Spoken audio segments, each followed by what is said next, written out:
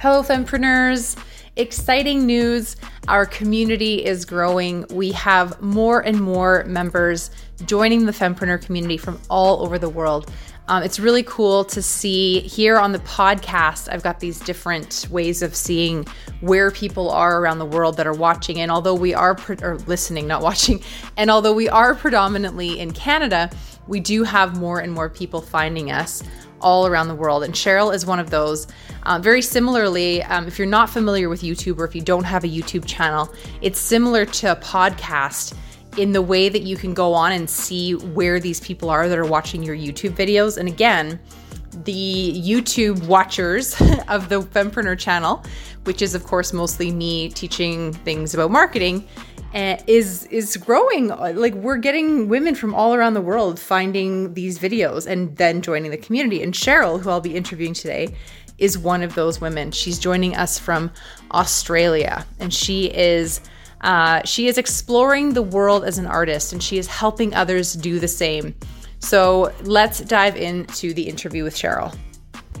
All those years that you were working as a high school art teacher, did you ever think that this is what you would be doing at this point in your life? Like a painter, teaching people about art, adults about art. Did you think, is this something you always wanted to do? Yeah. Okay. So you always dreamed of this? Yeah. I always wanted to be an artist. I always wanted to be an artist. Yeah. Right. And I never ever felt, you never ever felt as if your skills are good enough. And I suppose now with the internet, it is so much easier. Yeah. Right. And also you become confident, and then perhaps as you become older, as we all grow older, it's almost like, well, if not now, when? Right. I do love how much more confident we all get as we get older. I guess I would say 80% of us are in that category. I do come across maybe 20% of my fempreneurs who, as they get older, they feel like, and I guess maybe it's industry specific, they feel like they're in a pool with people who are mostly younger than them, and that kind of worries them a little bit. But I think for the most part, with age comes wisdom and confidence. Thank goodness, because it also brings on wrinkles. So it's a good, compromise. Yeah. So it's interesting. It is, for sure. So you are cooking up some things. You've got the art exhibition. What are the dates? When does that start? So that's in August, and that's at the East Gosford Community Gallery, and that is from the 11th of August to the 17th. The champagne opening Friday the 13th at 6 o'clock. So it'd be lovely for everybody to come down and say hi or whatever. Yes, and to have a look at my work, and so that's happening. And what a cool opportunity for a lot of your students, past, present, future, to mingle, to gather with other like-minded people, to just have conversations that you probably wouldn't have in a different setting. So that's really cool that you're doing this. I'm sure there's a lot of artists that don't ever take this step of actually putting their work in a place and holding a fun event like this. So I wish I could be there.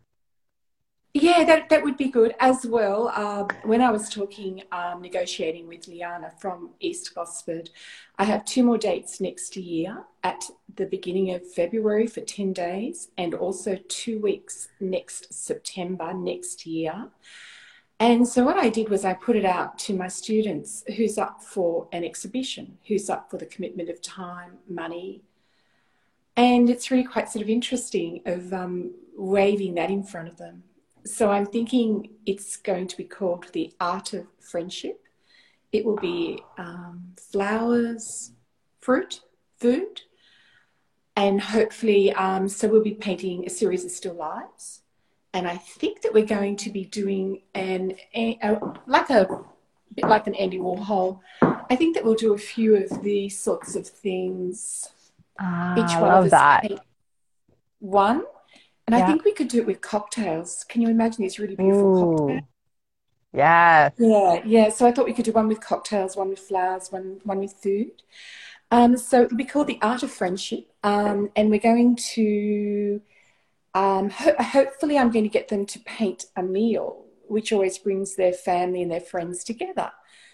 And so we can get them to do a beautiful still life of that, have the recipe and hand out a postcard with the recipe and a little bit of a story about that particular meal, of how they, how they come across it and how they make it, and how much fun it is to share it. So, so I have those 2 dates. So I've got about 3 people who are on board, and we're going to really have to ramp up our skills and also getting them to understand their why they are painting, what they are doing, and also hopefully that they can start to post on social media. Okay. Yeah. So this sounds very similar to something else we're going to talk about in a few minutes. Marketing it as you build it, kind of an idea.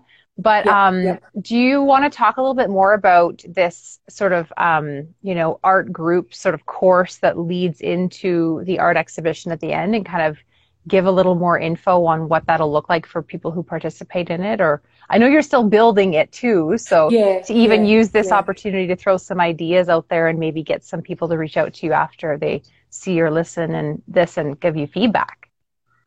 Yeah, so I'm hopeful that we're going to be meeting for about 2.5 hours a week. And so we'll be doing some sort of a painting and discussing. I always give my students homework. Good. I like it. And so what we will be building for, we'll be building our skills and our concepts to go into this exhibition. And I'm getting a bit of feedback that a few of them think that January is a little bit too early. And so maybe it might be a year away. So we're still working with that, because they're going to have to work out framing, and we're going to have to work out lots of different sorts of things. So that's what I'm hoping to do, and I'm hoping to build a book with it. So I'm looking at things like, well, how we draw. So I'll be talking about this. There's comparative measurement, or there's sight size, and I use the sight size measurement where I look at that in relationship to the other piece of the object that I'm drawing, or I might be drawing the negative space. So I'm constantly comparing it. I don't know a lot about sight size, because sight size is an academic atelier type technique, which is very time consuming. And it's very, very accurate and beautiful, but huge amounts of hours will go into a drawing.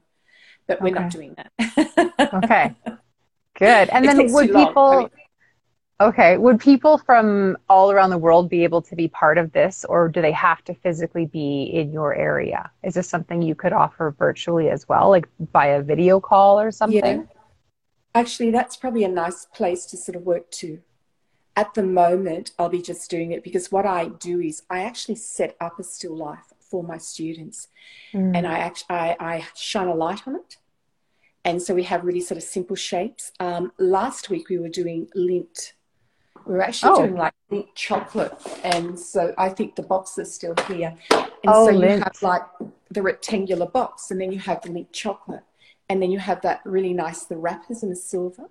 And so they are really little spheres. And against the rectangle, we put a light onto it so that you can see the shadows. Oh, wow. You can see the reflection of the light.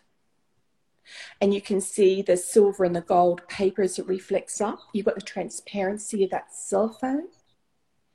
And so what I'm doing is that I'm making them capture all that. Yeah.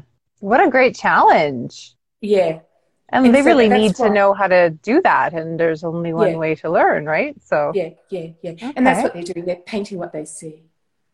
Huh. So that's what they're actually doing. They're actually painting what they see, and they're actually near and they're close to the object. Because the way that we see, our brain is really clever. I don't know how it does this, but you flick around the room or you flick around your environment, and you're always focusing. So if you have a donut in your hand, you focus on it. Your phone is in your hand, you focus on it. So whatever you focus on will become important. But so you're constantly making these decisions about what is significant, what isn't, and you look around. And it's that process of being able to look and see and to focus and to make something more important than something else. And so that's where we leap off. And that's where I have that concept of exploring the artist, like exploring the world. It's outside of yourself. And so just by looking and by seeing, you're focusing, and you are saying that that is significant. That's what I like. Yeah. Okay. And so then that starts to build your concept of what you like to paint or what you like or where you are.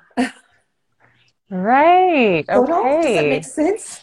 Yeah. I think art that you create and the way that you explain it, and I think kind of how even I work with my clients, it's like because when you're marketing your business, whatever your business is, you're painting a picture for people so that they can understand it. Okay.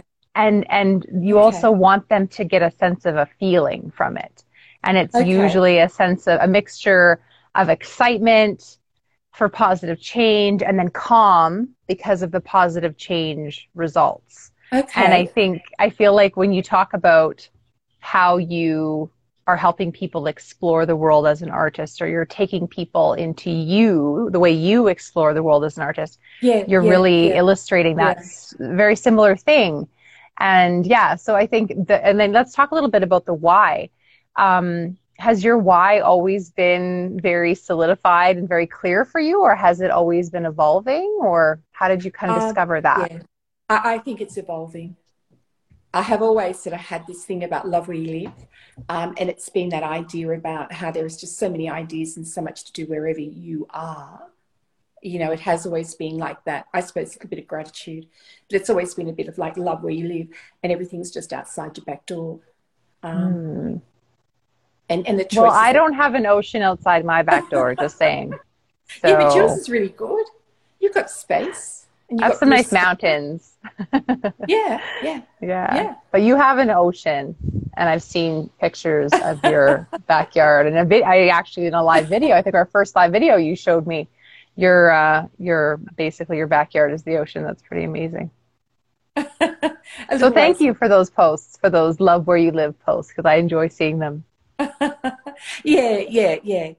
And that's part of the thing of just like cheering up people or whatever, you know. Right. Of just trying to be a little bit sort of positive, seeing the sunshine or whatever. Yeah.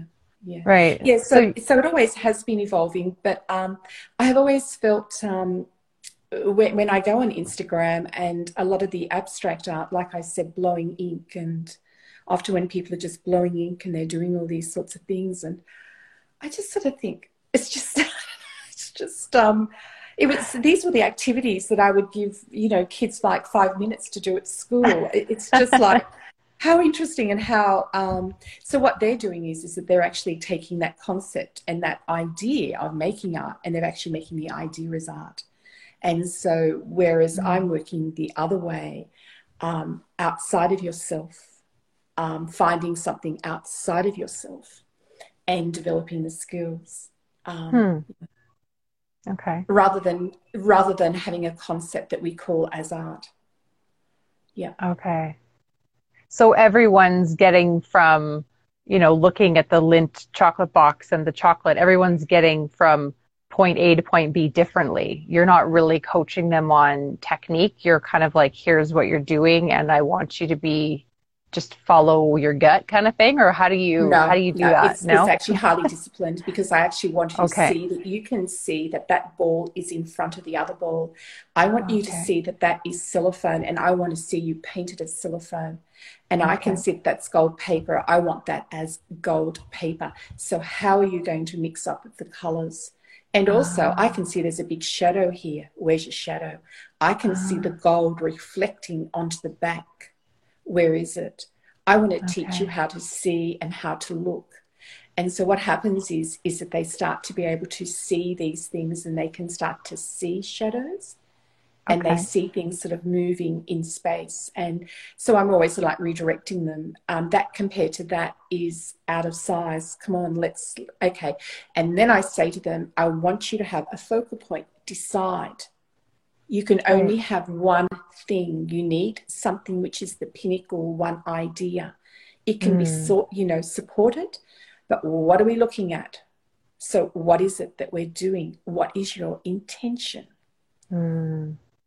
Again, that parallels marketing so much, right? You've got to get focused on that one thing before you can do anything else. Yeah.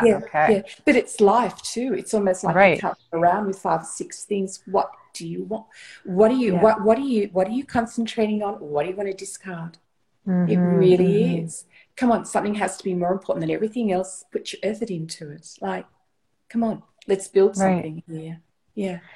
And last time we talked, you had said that a lot of people, maybe particularly adults who are either their kids have just moved out of the house or they've retired or they've semi-retired, whatever it is that has caused them to have this time in their life or this newfound passion for painting.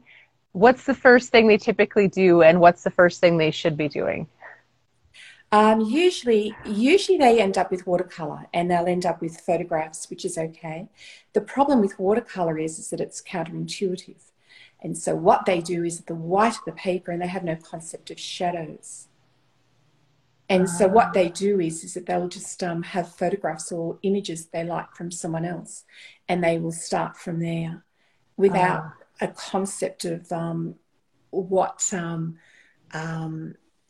this isn't your work. I know that you really like it, but they put it's sort of the wrong way around.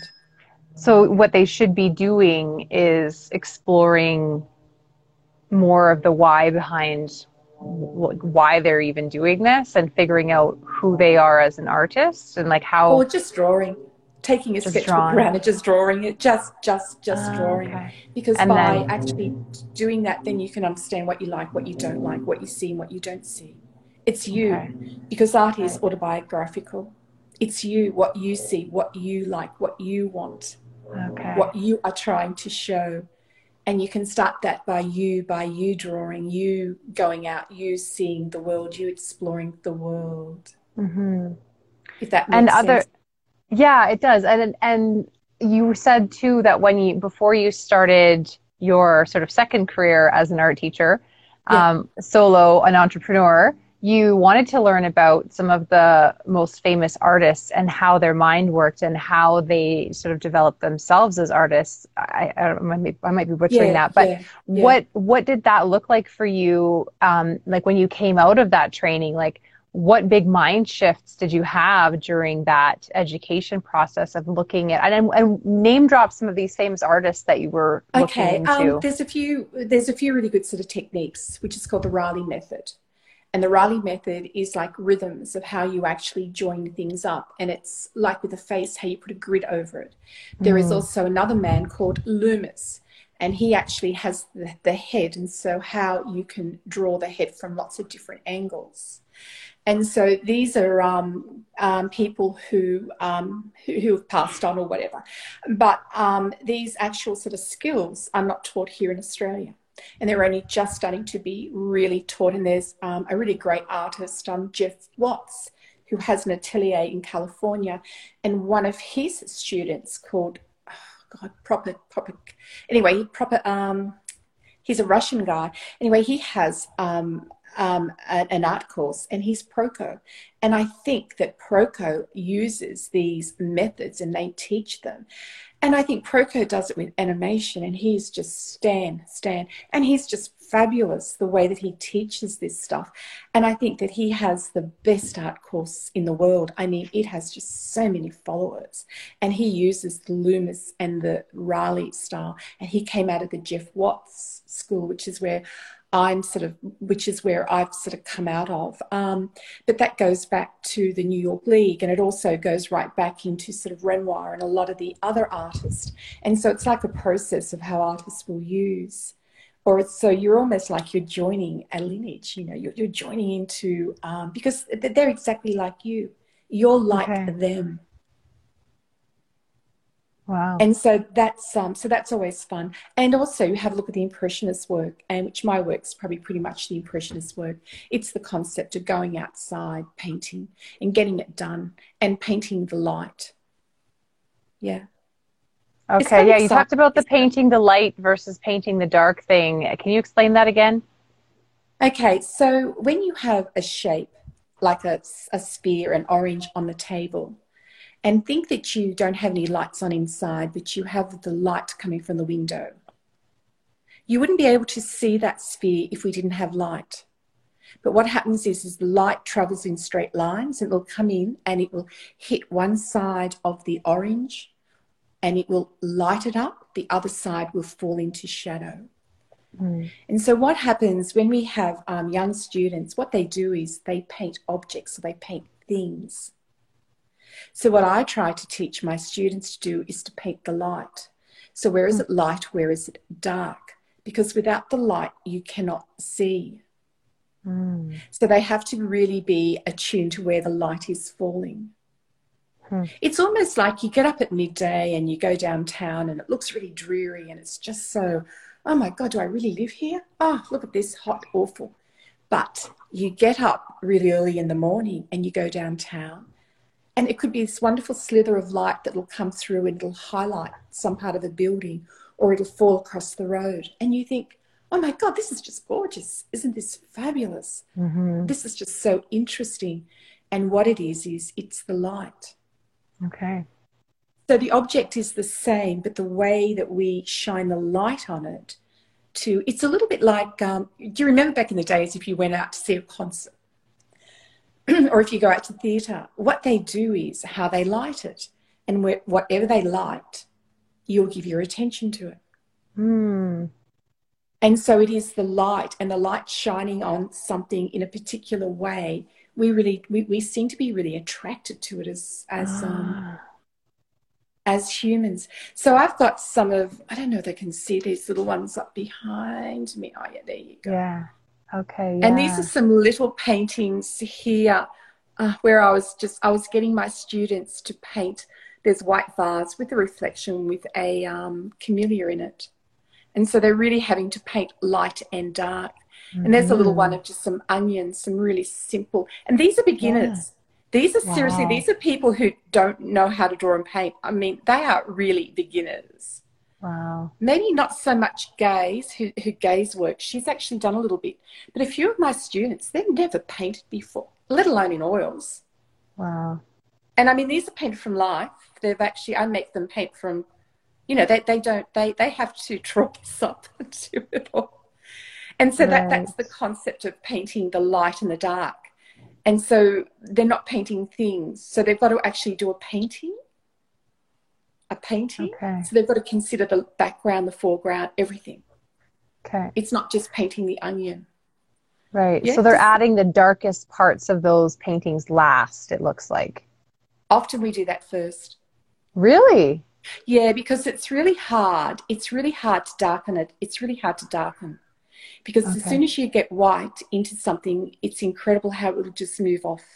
It'll just move off the darks. It's really hard to get darks. So we always put our darks in. It's actually, see, whereas if you were doing it in watercolour, when people do watercolour, that's why it's counterintuitive, because they don't kind of understand it. Yeah. And they seem to have this white on the background. Huh. Yeah, if that makes sense. Yeah. Okay. Wow. Yeah. So what are some of the, give us a little synopsis of, because a little birdie told me you might be cooking up a book for people. So give us a little synopsis of what the purpose of that book is and what you hope the readers, and it's probably going to be more of a workbook, right? Yeah. So what the readers and participants of the users of this workbook would feel or experience by the time they have completed it. Hopefully they'll be able to create some little paintings like this. Mm-hmm. So it's worked with the idea is like clean out a space for your sulfur drawer, set it up, spend a morning, and here are your basic sort of techniques. Here's a basic palette. And this is how you can go to create a series of little paintings. And so I'll be talking about that sort of concept of how we actually see, and the idea about, Yeah. And so these are really adaptable because my friend Lynn, she has painted her grandchildren's little stuffed toys like this. And so she sets up their toys. And you That's can neat. even, yeah, yeah. And so she's doing their little stuffies and she's doing little things like that. You know, you can do really nice little toys like little Legos, and you can put them under a light and you can paint them really beautifully. And they're beautiful little paintings, just as we're going to do the cocktails. Or you can do cakes and you can do other things. But if you paint them really beautifully, then they're beautiful little paintings. Okay. So then you you are cooking up some things. You are working on building some sort of a course that results in the art gallery experience for the students. You're working on a book for, it sounds like, brand new artists or people that maybe haven't even picked up a brush before.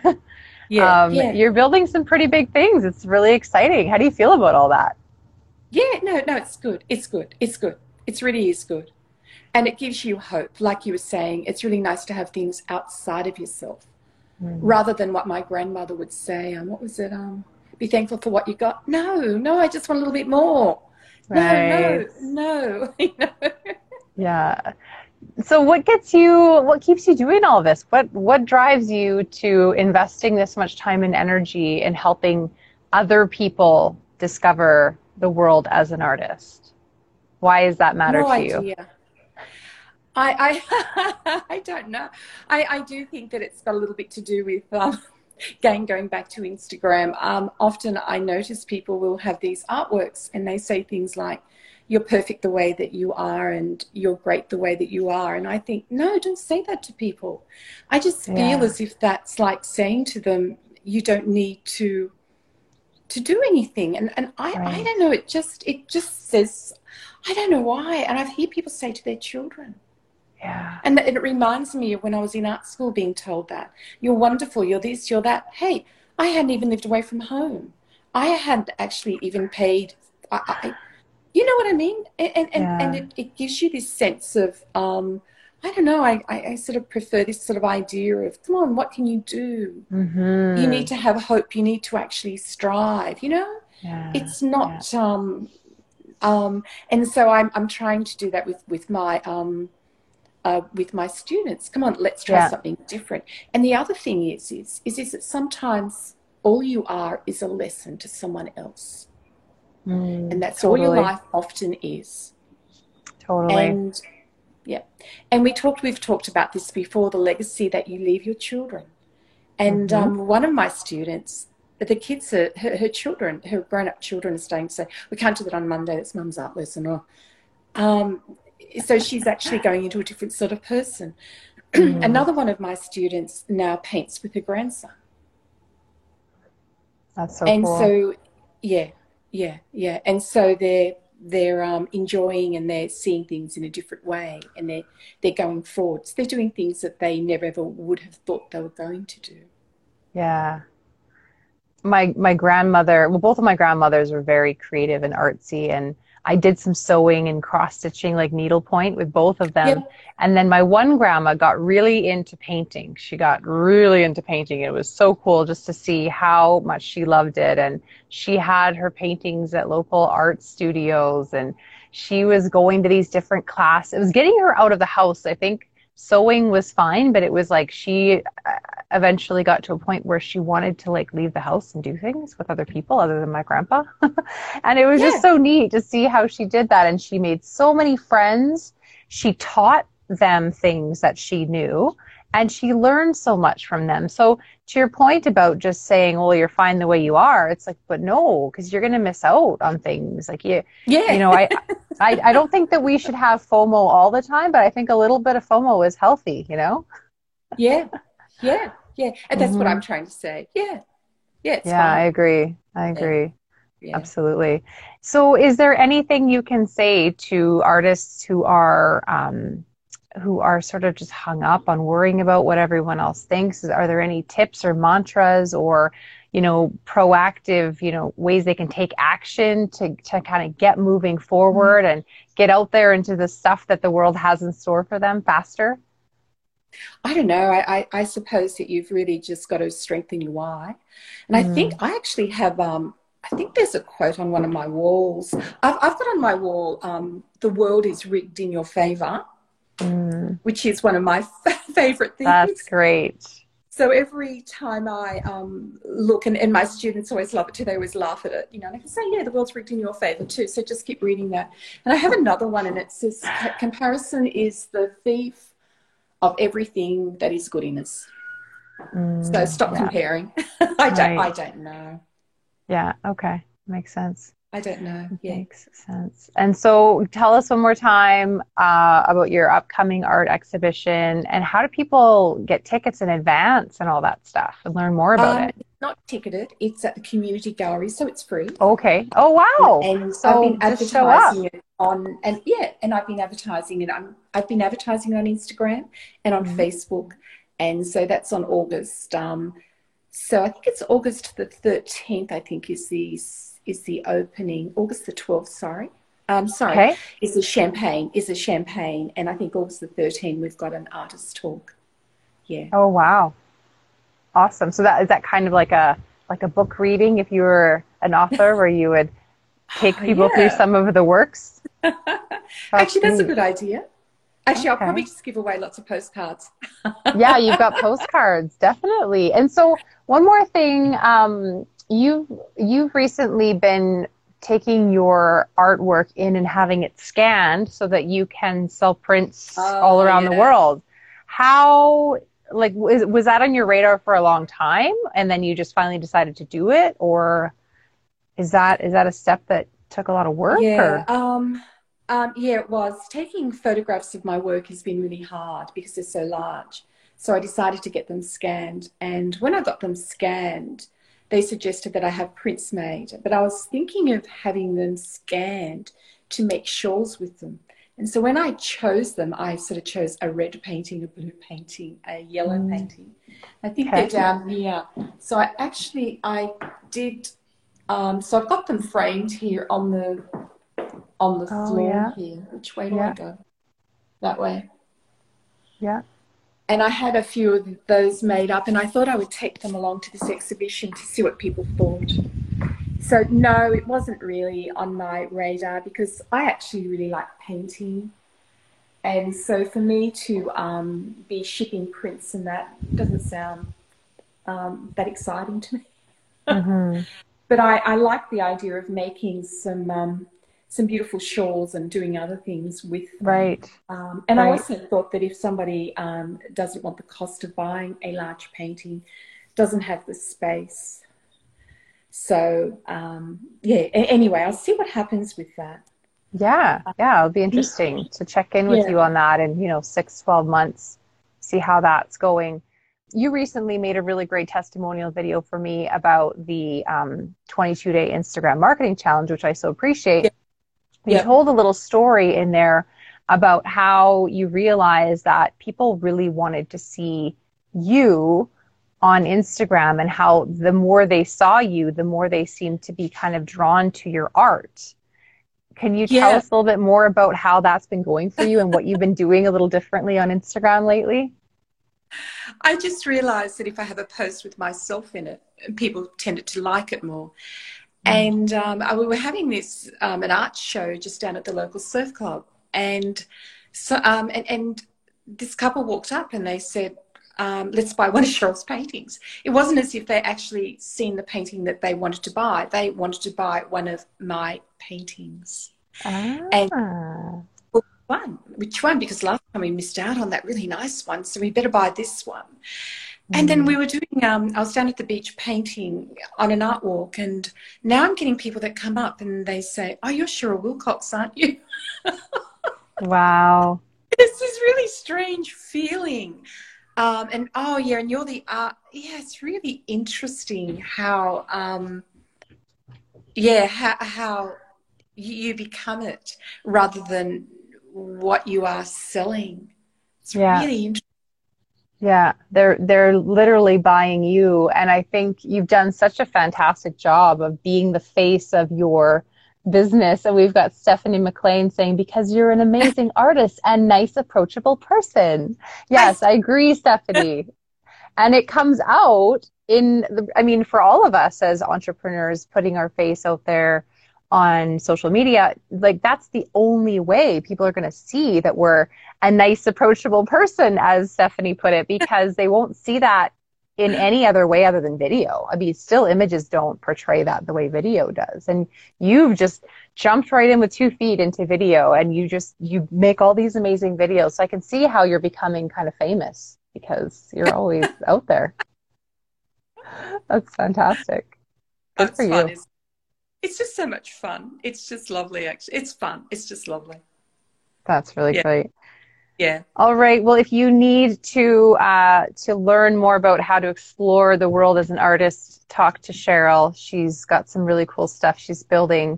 I'm excited to have you in this next Femme Authors group and help you bring your book to life, Cheryl. Yeah. Thank you for the opportunity. And thanks for all your help. And I love working with you. Thank you. Thank you so much. Awesome. All right. Well, I'll let you get back to your morning, Cheryl. And you'll all be seeing a lot more of Cheryl over here at YYC Fempreneurs. She's got some cool stuff that she is building, and I want her to share every step of it along the way with you, ladies. So bye for now. Bye. Thanks, Lindsay. Bye. Bye, Cheryl. If you're interested in writing a book, you can go to yycfempreneurs.com/femauthors. The link is in the show notes. I'd love to get to know you better. If you are finding this episode or learning about Femme Authors at a time when the program is not being offered, I do have other ways of helping you get started on your book while you're waiting for the next start date. I also do one-on-one coaching to help women write their books, although I find it's much more effective to gather a group of like-minded women together. And just a quick tip for you, if you are thinking about building a course or starting some sort of a group coaching program, because all you've ever offered in the past is one-on-one coaching, I highly encourage you to do that. We really need to create communities for our people. So you need to create a niche community for your people.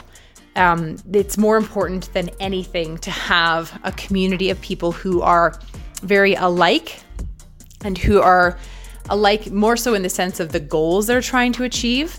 So please, please, please find ways to grow your community. Be a leader. You're not just a one-on-one coach.